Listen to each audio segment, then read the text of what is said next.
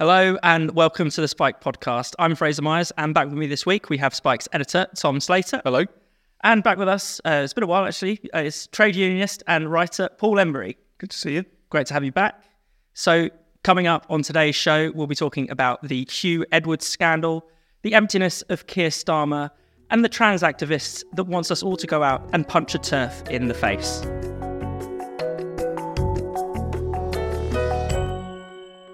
So finally, the mystery BBC presenter behind the big scandal that's been on every front page for the past week or so was revealed to be Huw Edwards.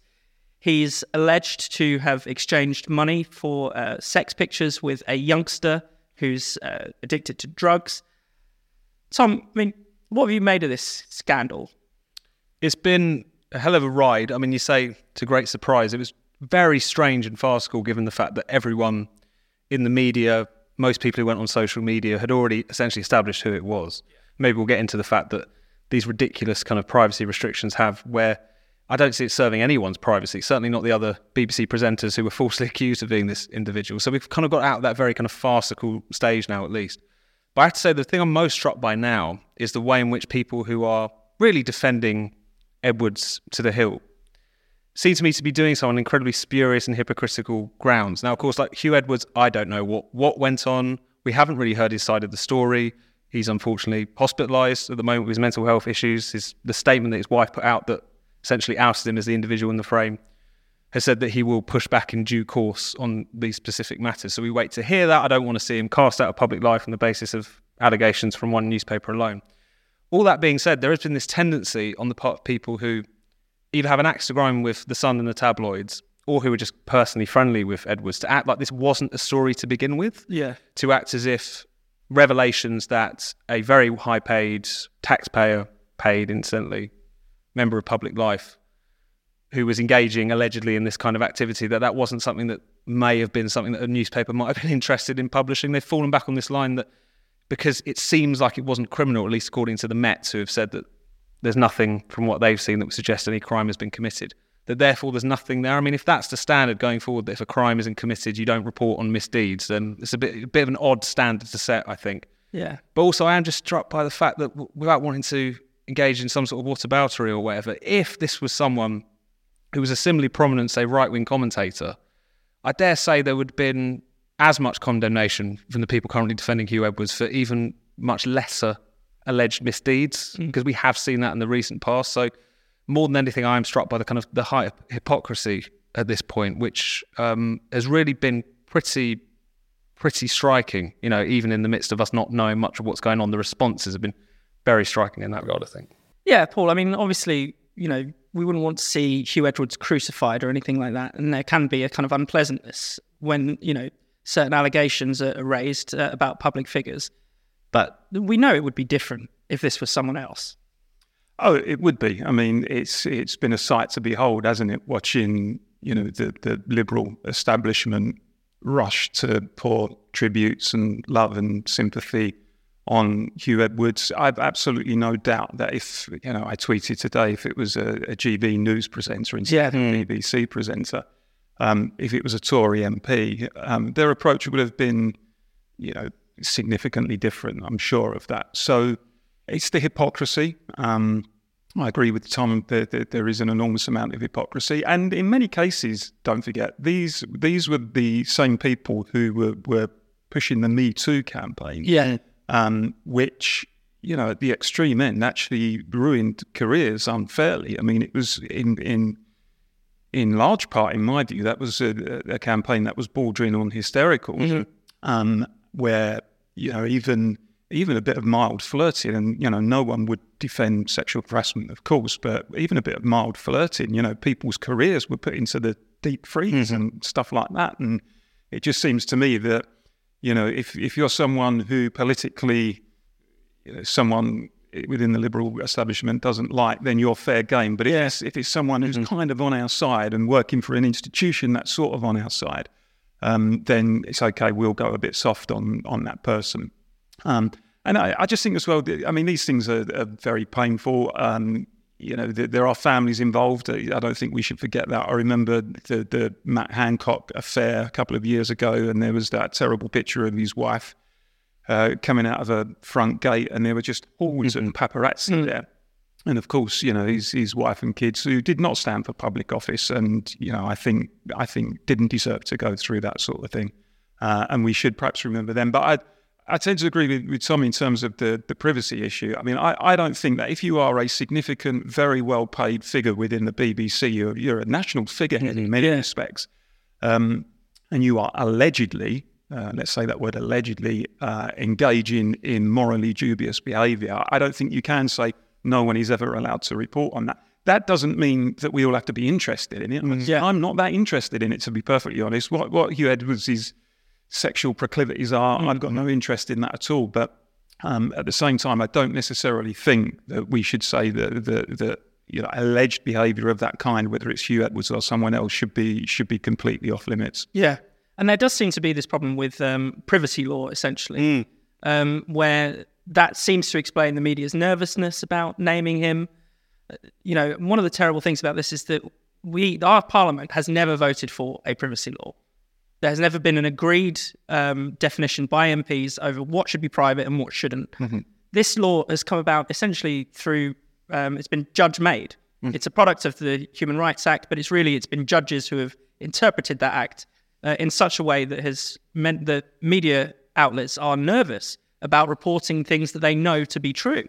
And in this case, I think that's been shown for everyone to see. I mean, it's so obvious that privacy is obviously very good and very important. Privacy laws, on the other hand, can create all kinds of very liberal but also farcical consequences. In this situation, you had where everyone knew, more or less, who this individual was. His name was already really being dragged through the mud, if you want to put it in those particular terms.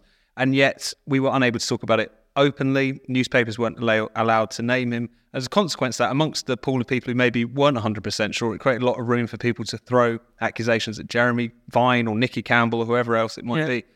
So it's obviously ridiculous. But as you say, the fundamental problem with it is the fact that this wasn't a law that was debated in Parliament, that was had out in public, that was something which we as a society, roughly speaking, decided was where we needed to go. This is the product of these particular rulings.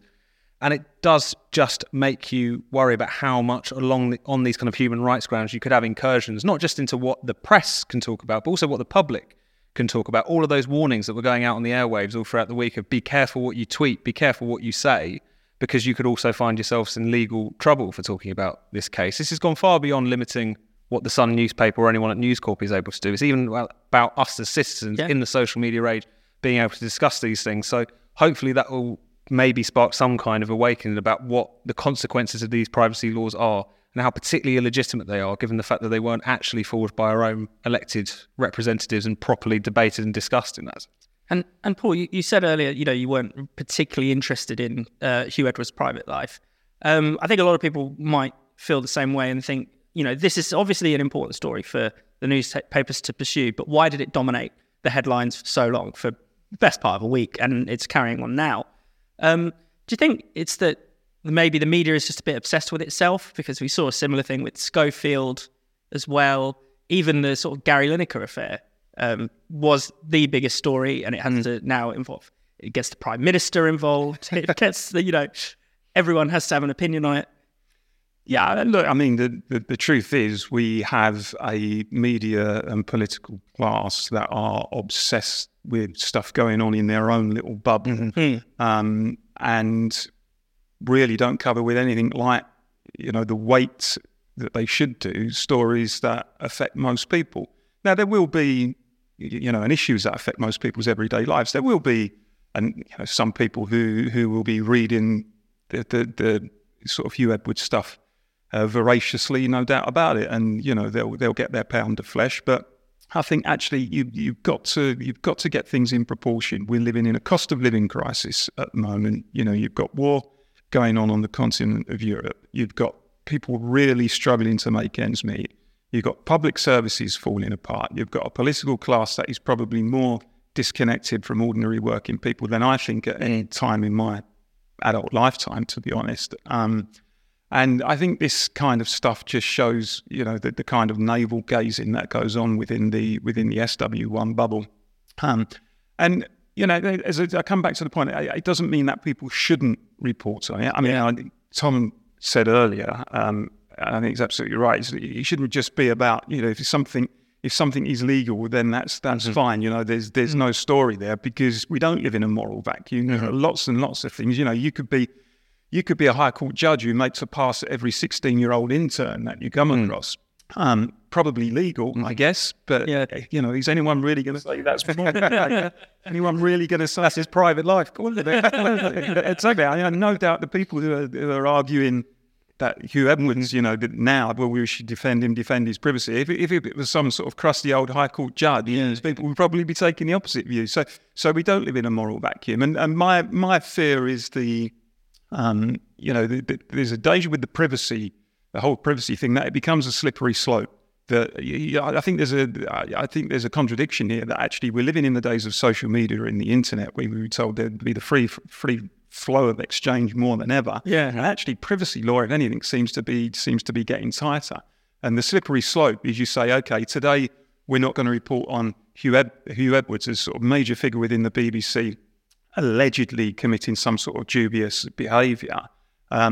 What does it become tomorrow? It becomes something, which is even more restrictive than that in terms of whether or not we can report. And when it becomes a slippery slope like that, I think it behoves anyone who believes in the freedom of the press to stand against it. And that slippery slope as well, I think where that's going at the moment is towards reviving a lot of the discussions around press regulation. And we've already seen Labour, which I know we're going to get onto in a second, indicate that they're interested in kind of activating this long dormant section of the Crime and Courts Act, Section 40, that would effectively compel publishers to sign up to some form of state-backed regulator. That was essentially kind of taking the unfinished business of the Leveson inquiry and trying to put that right back at the centre. It's worth remembering that Ed Miliband, who's obviously very involved in this current iteration of the Labour Party, was very much involved in that kind of original crusade against the tabloid press. And you do feel like the combination of the Huw Edwards story, as well as just the kind of general mood music at the moment, is towards trying to go back to that particular campaign to shackle the press. All the usual suspects, hacked off and so on, have suddenly got their tails up again. So that does feel like where the debate is going, regrettably, in my view, for the minute. So this month, Labour activists, MPs and various trade unionists will be meeting for Labour's annual National Policy Forum. Keir Starmer's party is riding high in the polls, but a lot of people are asking, what policies are we going to get if a Labour government actually materialises? I mean, there's been, a lack of detail, certainly, from the leadership. There's been rows over everything from tuition fees to green policy to the economy. Rachel Reeves last week said that the next Labour government will probably stick to the Conservative spending plan. So, is this... Are we unclear as to what Keir Starmer stands for, and is that a problem, Paul? Oh, it's all so encouraging, isn't it? I mean, there's an absence of radicalism, there's an absence of ideology, not just within the Labour Party, I think across politics generally, actually. I mean, I suspect what might happen is we might see something like what happened in the most recent Australian election, where the Labour Party won it, but not because they really inspired anyone, just because they were seen as the worst of the bad bunch, and they kind of got over the line that way. And I suspect at the next election that could be something that might happen in Britain.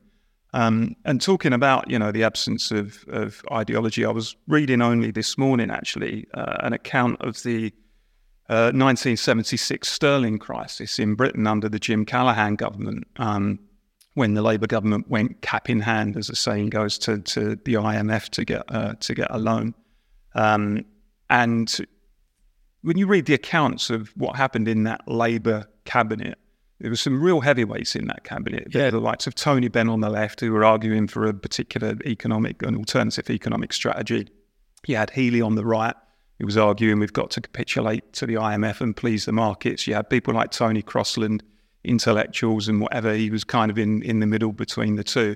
And there were regular cabinet meetings, and this is all documented, where they were really thrashing out those ideas, radical ideas in many respects, and having those big kind of set-piece contentious debates. And I honestly can't really imagine anything like that taking place in the Labour Party today. I cannot imagine people in the Labour Party it's my party. But I can't imagine people in the front bench of the Labour Party sitting around the shadow cabinet saying, right, we've got a big cost of living crisis going on at the moment. You know, we've got a listless economy. We've got no growth. We've got we're on the brink of a recession. We've got interest rates going up. We've got people struggling to pay their mortgages. We've got a threat of a recession and unemployment and businesses closing and repossessions and all the rest of it. How do we get out of that? What do we do as a country to grow our economy at the same time as protecting working class people? How do we make our economy more productive? How do we make it more competitive? You know, what are the ideas? Instead of which, what they tend to do, as far as I can see, is say, well, you know, the markets know best. Yeah. These people are the real experts. Within business are the real experts. Yeah, we can do a little bit, you know, on welfare payments and a little bit around tax and stuff like that. But in terms of macroeconomic ideas, we've got no idea about that. Let the Bank of England decide interest rates. We're not really capable of doing that. You know, let's not ever challenge the financial markets in the City of London. They're too important. And the whole thing really is pretty depressing, to be honest. And there doesn't seem to me to be any particular party or any group of politicians who have got that kind of ideological heft and spark to be able to say, we need a radical change in this country. There's very, very few people in the Labour Party who I think have got that ability. Most of them would be happy just to give power to the EU, give power to the Bank of England, let them decide everything. So yeah, quite depressing. Just to make it even more depressing, it's not only that Labour is not having these great internal debates, they're not even having a debate with the Tories about the state of the economy, about many of the sort of most important policies. Yeah. There's some disagreement over whether women can have penises, whether it's 9% that don't, or 100%, but that's about it. That's as far as we get. No, it is striking how on the one hand you have, if you're a Labour shadow cabinet and your response to the economic situation the country finds itself in and the economic stewardship that the Tories are offering is, if it ain't broke, don't fix it.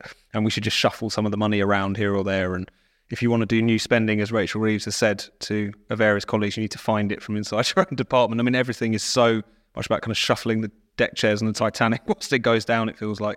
But I think Paul's point about the stature of politicians is so striking. It's worth saying it's not just in the Labour Party either. It's a sort of den of pygmies, Westminster, really, these days, with some noble exceptions. And you think, whilst, Starmer's cabinet, shadow cabinet, certainly is dwarfed by, if you compare them to the likes of Crosland or Ben or Healy or whatever. But even the kind of Tony Blair comparisons don't really stack up. I'd loathe Tony Blair and what that government did in many respects quite passionately, but at the same time, he had a project of sorts, whether it was in terms of turning the Labour Party against what it was traditionally there to do. We could talk about Iraq, we could talk about all kinds of other things, but he had something about him, at least in comparison to Keir Starmer, who seems to be a sort of triangulation of a triangulator. He's several kind of iterations along of a sort of managerial politician who is surrounded by people who are equally unimpressive. And there's also the kind of discussion that happens internally within Labour about the leadership's very hard line with anyone who's kind of pushing back against their agenda, hard line with the left, kicking Jeremy Corbyn out of the Labour Party and so on, all of which I agree has been very anti-democratic. But you also think you're doing this against the left, which is similarly unimpressive and unthreatening. If the Socialist Campaign Group chaired by Richard Bergen or whoever else it is at this point is the biggest thing you've got to worry about, then surely think you haven't got that much to worry about, really. So it just feels like on all sides of the Labour discussion, but also Westminster in general, really, you've just got different flavours of managerialists and a kind of few faux radicals who just make a bit of noise from time to time. The lack of substance, the lack of politics, really, to it has been really, really striking, particularly going into, as you say, the closer we get to the election, the more it feels like Labour's bluff is being called. What is it that you actually want to do? Yeah. And the answer being Jeremy Hunt, but with a smile. It doesn't really work, does it? And it is striking the U-turns, just because there's been so many. Obviously, politicians make U-turns all the time, but Starmer has become an expert on it. Only a few weeks ago, he was trailing his plans, exciting plans for oil-free Britain.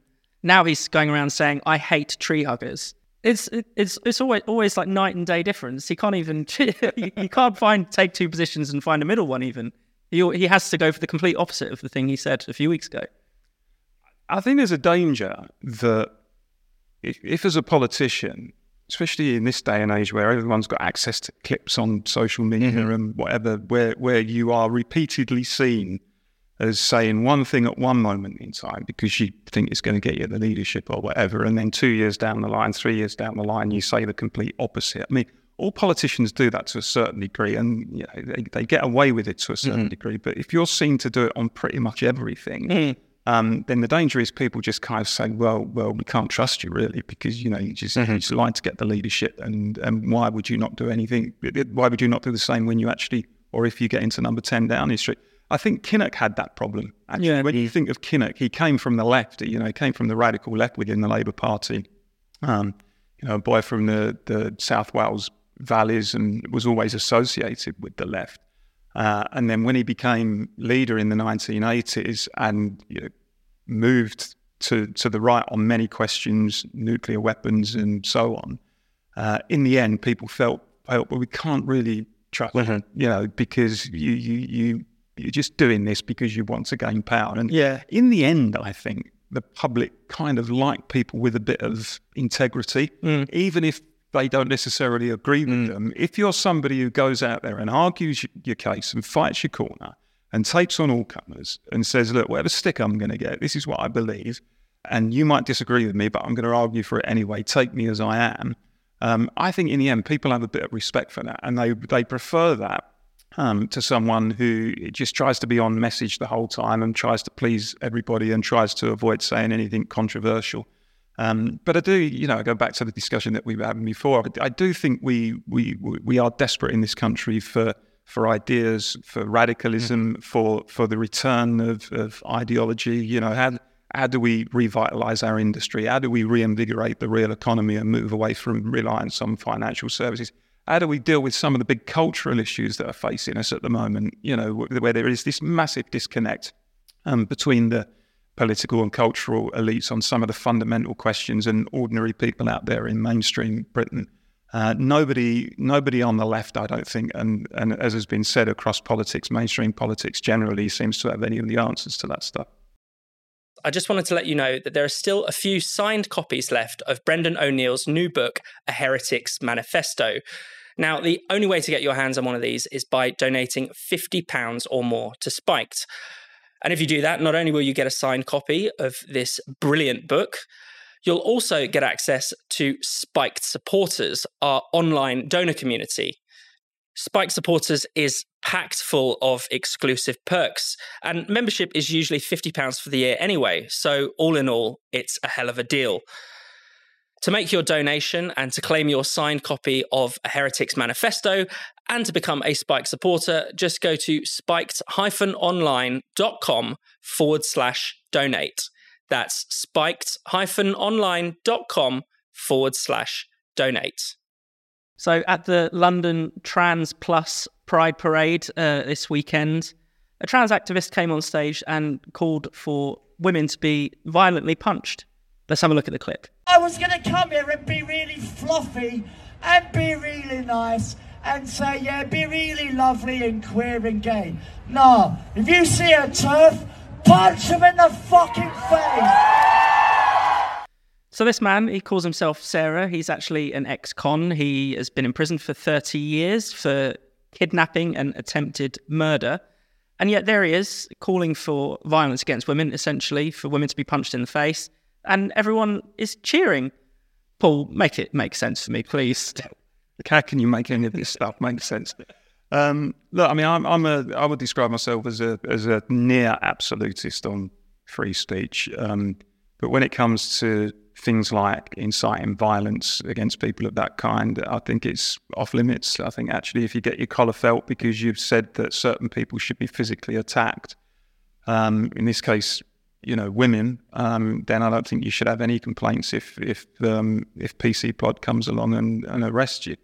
And it seems to me that all of this, people often say, politicians who just don't like these sorts of debates and want to try and please everybody, they say things like, we need to take the heat out of the situation. All CIS need to take the heat out of the situation, almost like a play nicely children. From what I can see, all of the kind of violence and unpleasantness comes from one side in the debate. I mean, I know lots of gender critical feminists, as they're called, gender critical. I don't know any of them who would dream of saying anything like that against any of their opponents. What they tend to do is to try to have, yes, they're passionate about their cause and they fight their corner, but they try to argue their case. They try to use the weight of argument.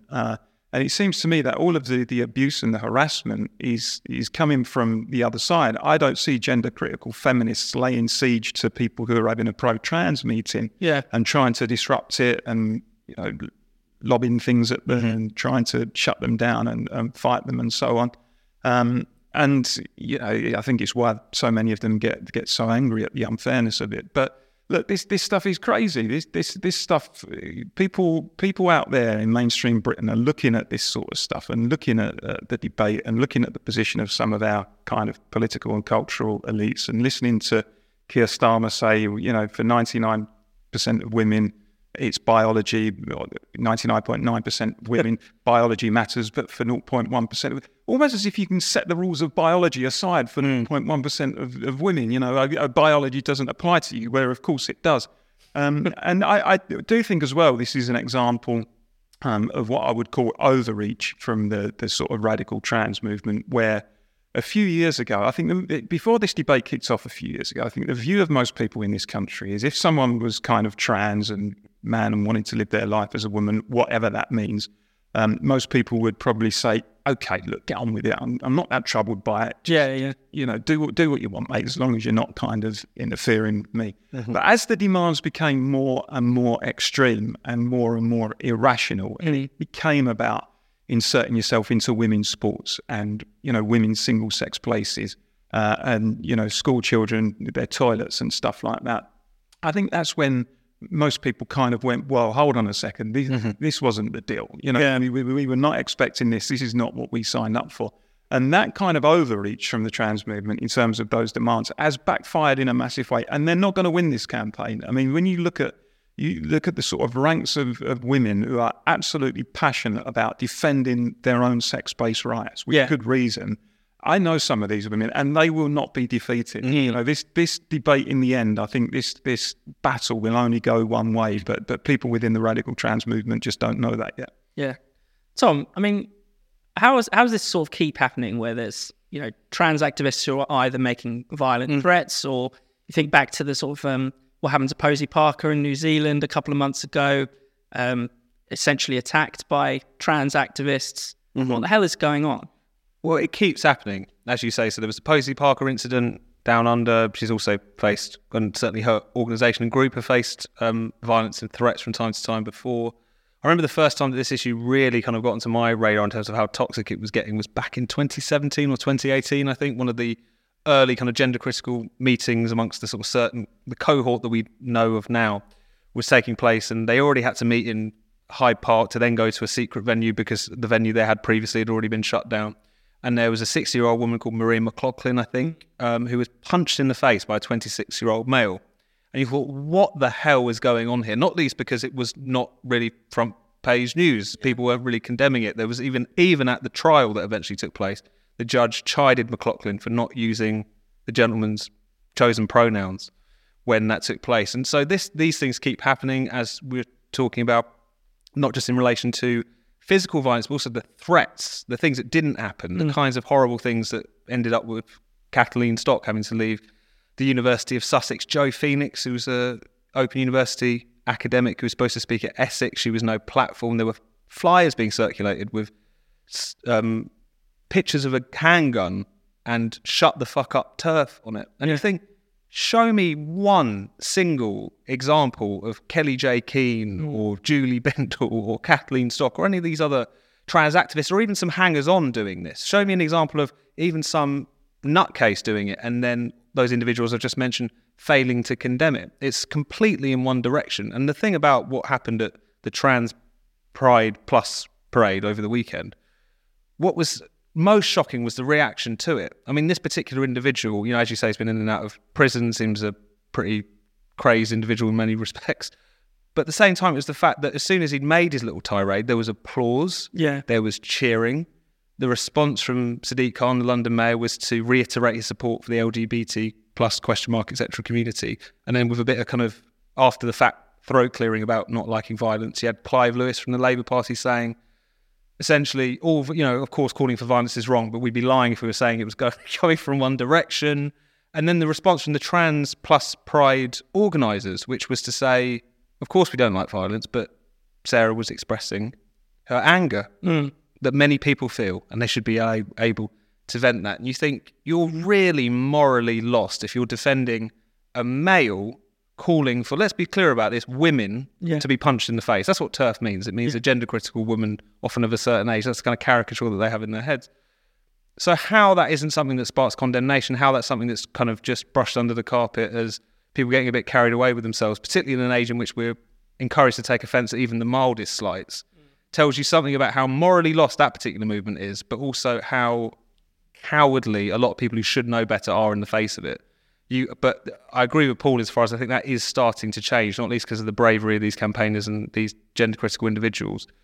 But the fact that we ever got ourselves into this position in the first place, I think, is deeply troubling, really. And I don't want to focus too much on this one individual, but it is interesting that their story is he says he cut his own balls off with a razor in prison, and then claims to have eaten them because he didn't want someone to sew them back on. Now, you'd think that the trans movement would want to distance itself from these kind of obviously quite not very sane individuals, but because it is so dogmatic, because it says that anyone who says they are a woman is a woman, they can't distance themselves, can they? They're kind of stuck with these people. And it seems to me that the same people who will often say to us, whether it's on COVID or climate change or whatever, follow the science. On this issue, they seem very happy to sort of put the science aside and say, it's not really about the science, it's about people's feelings. And if that person feels that way, then actually that's how the rest of society should treat them. And I just don't think you should ever, as a society, find yourself in a position where you are elevating feelings over facts. And that's what we've done on this. And in with any other kind of characteristic, whether it's your race, whether it's your nationality, whether it's your age or whatever, if somebody tried to claim they were something other than what they were, if I said I was 4'2" when I'm actually 6'1", if you said you were, Afro-Caribbean when obviously, I don't think you are, Fraser. No, yes. Best not to assume these days. Absolutely. Then people would kind of look at you and say, well, hold on a second. Let's not be stupid about that. But when it comes to this, when it comes to a man saying, no, I am a woman, and you should treat me as such, some people back off and say, yeah, that's exactly how we should treat people, how we should treat these people. But actually, if you're a woman who kind of saw the whole concepts of womanhood being appropriated like that, and we don't do it for any other characteristic, but we say that actually women are fair game. We can appropriate, your biological sex and say that it's easy enough for anybody to be. And if you have got a problem with that, you're a bigot. That seems to me to be completely mental, frankly. And it's also just reviving the most unvarnished kind of misogyny. I mean, if we talk about all the cases that we've been talking about, whether it's Kelly J. Keane in New Zealand or whether it's the various kind of women's rights or gender critical groups who have faced the most not only violent and threatening response, but often very explicitly misogynistic kind of response, sexualized, vile insults and so on, rape threats and such like, when you've got women who are trying to just do something as simple as to organise, to gather and to speak in public to defend their rights, and their response is, fuck off, you Nazis. You can't really put this down to anything other than a kind of woke misogyny which has been rehabilitated by this particular movement. And surely this image of an individual calling for women to be punched in the face and everyone cheering, if that's not going to be the point in which we will have to kind of take a step back and realise what has happened here, I don't really know what will, to be frank. Thank you for listening to the Spike podcast. We're back every Friday, and you can now watch us on video too. Check us out on YouTube or go via the Spiked website, which is spiked-online.com. See you next time.